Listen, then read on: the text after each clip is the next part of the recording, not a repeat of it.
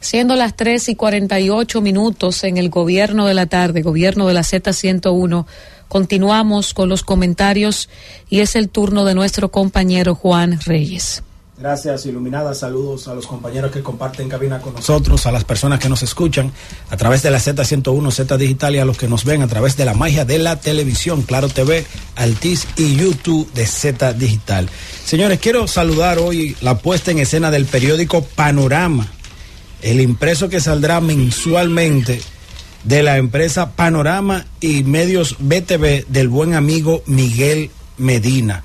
En cualquier plaza, en cualquier espacio, en las estaciones del metro, usted podrá conseguir el periódico Panorama, un nuevo periódico que habla de muchas informaciones. Un periódico sería más especializado, porque estaría saliendo mensual y de otras, y dará informaciones y trabajos a profundidad de investigación. Ahí vemos una encuesta que habla de esta status quo Panorama, donde dice algunas informaciones sobre los municipios más donde hay mayor votación, trabajo sobre la seguridad social, las pandillas y cómo la marca país de la salud, el turismo salud, se pone en riesgo por los intrusos. Qué bueno que cada día muchos medios se diversifican y trabajan ese periodismo que desde aquí mismo se ha llevado a cabo desde la Z101, un periodismo objetivo, veraz y apostando siempre a que la gente se mantenga informado con los mayores datos e informaciones. Felicidades al buen amigo Miguel Medina por esta puesta en escena de Panorama impreso mensualmente. Señores, cambiando de tema, quiero concentrarme en mi comentario y quiero hacer una anécdota personal de hace más de 17 años. Y digo una anécdota personal porque los periodistas no acostumbramos a hablar en primera persona, pero lo quiero hacer para conectar con mi comentario. Emily, Fausto, Iluminada, comenzando yo hace un tiempo en el periódico El Caribe CDN, recuerdo que llegó un muchacho Nobel de la Universidad de Periodismo, y cuando llego queriendo impresionar al director. Era el director don Osvaldo Santana, director que fue director del periódico El Siglo, director del periódico El Caribe y director de CDN. Claro. Canal 37. Y cuando uno llega, que está de la mano de una persona del estirpe de don Osvaldo Santana, un periodista avesado, de mucha formación, uno quiere impresionar a ver cómo te va a valorar. Yo entro en fase de prueba, a ver cómo me va a valorar el director.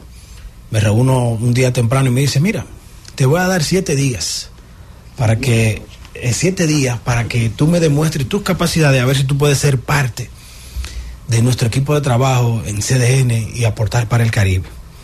Resulta que cuando salgo a hacer mi primer trabajo periodístico me toca ir a una huelga a San Cristóbal.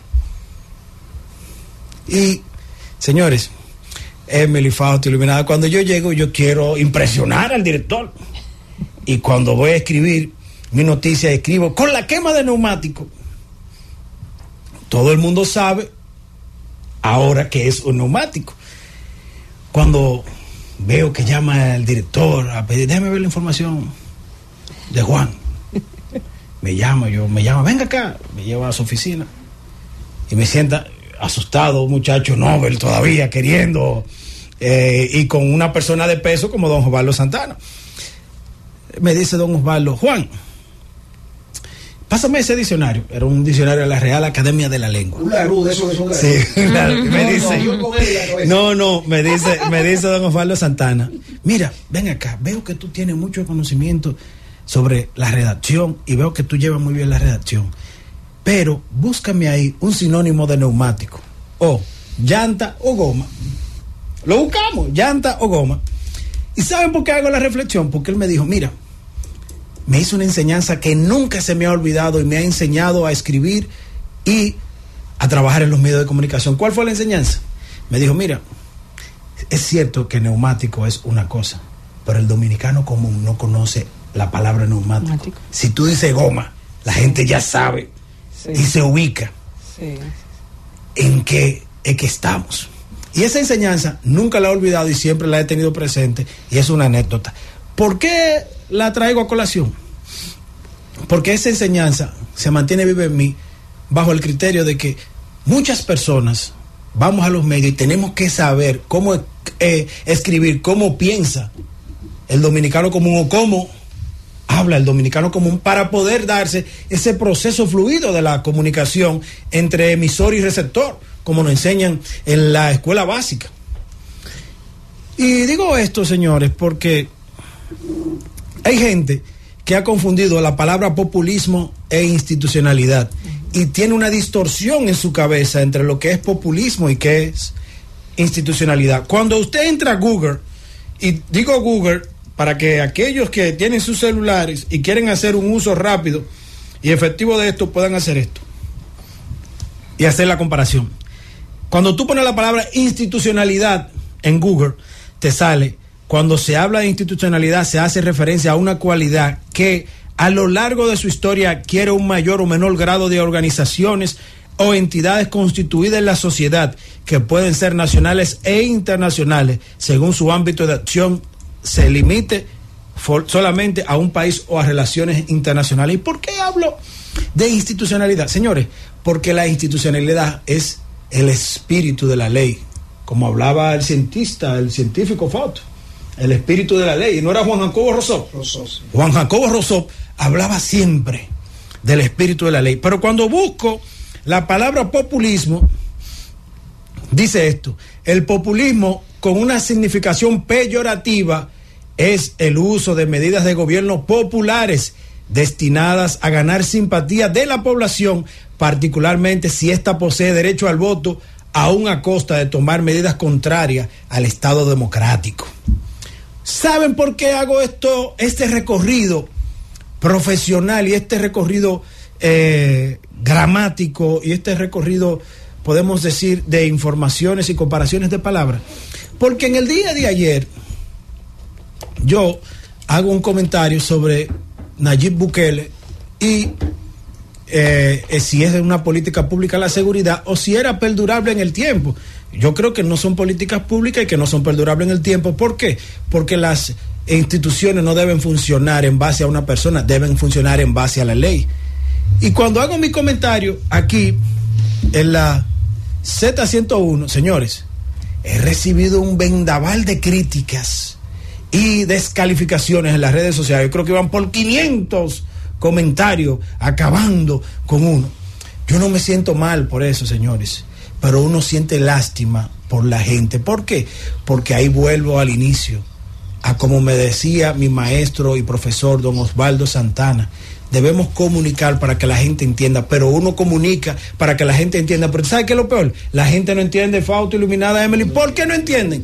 Porque el nivel educativo es bajo, no solamente en República Dominicana, en la mayoría de los países de América Latina el nivel educativo es bajo, lo que impide que la gente pueda distinguir entre Estado de Derecho, institucionalidad y populismo. Y por eso tenemos gobiernos que acaban y deshacen con las instituciones y en nombre de la paz, la tranquilidad y la seguridad acaban con todo, señores.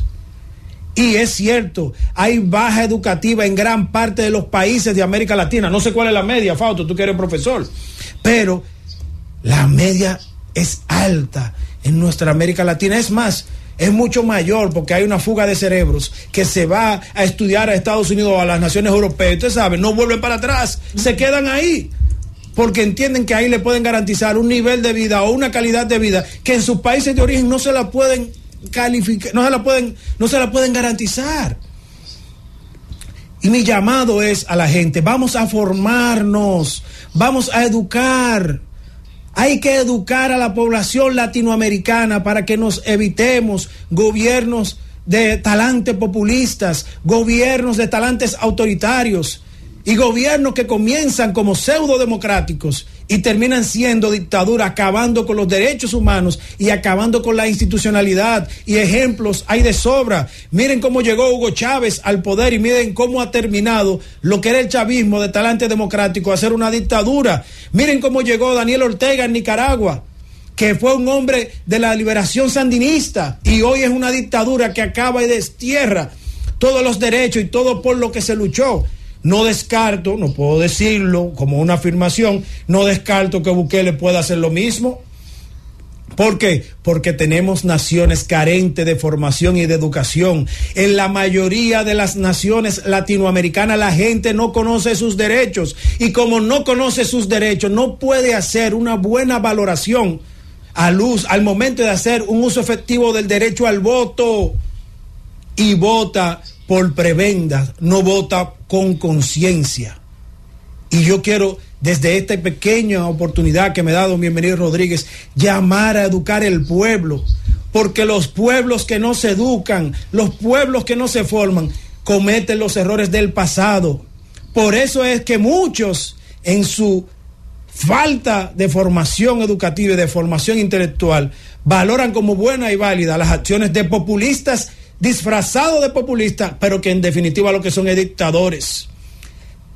La lucha contra la dictadura y el populismo es la educación, y en la República Dominicana tenemos que hacer un esfuerzo por educar, formar, enseñar derecho, enseñar la educación, para evitar los populistas, para evitar aquellos dictadores que vienen a acabar con la tranquilidad, la paz y sobre todo llevarse a su paso todo lo que es derechos humanos, derechos fundamentales y la paz de nuestros países. Francis. El gobierno de la tarde.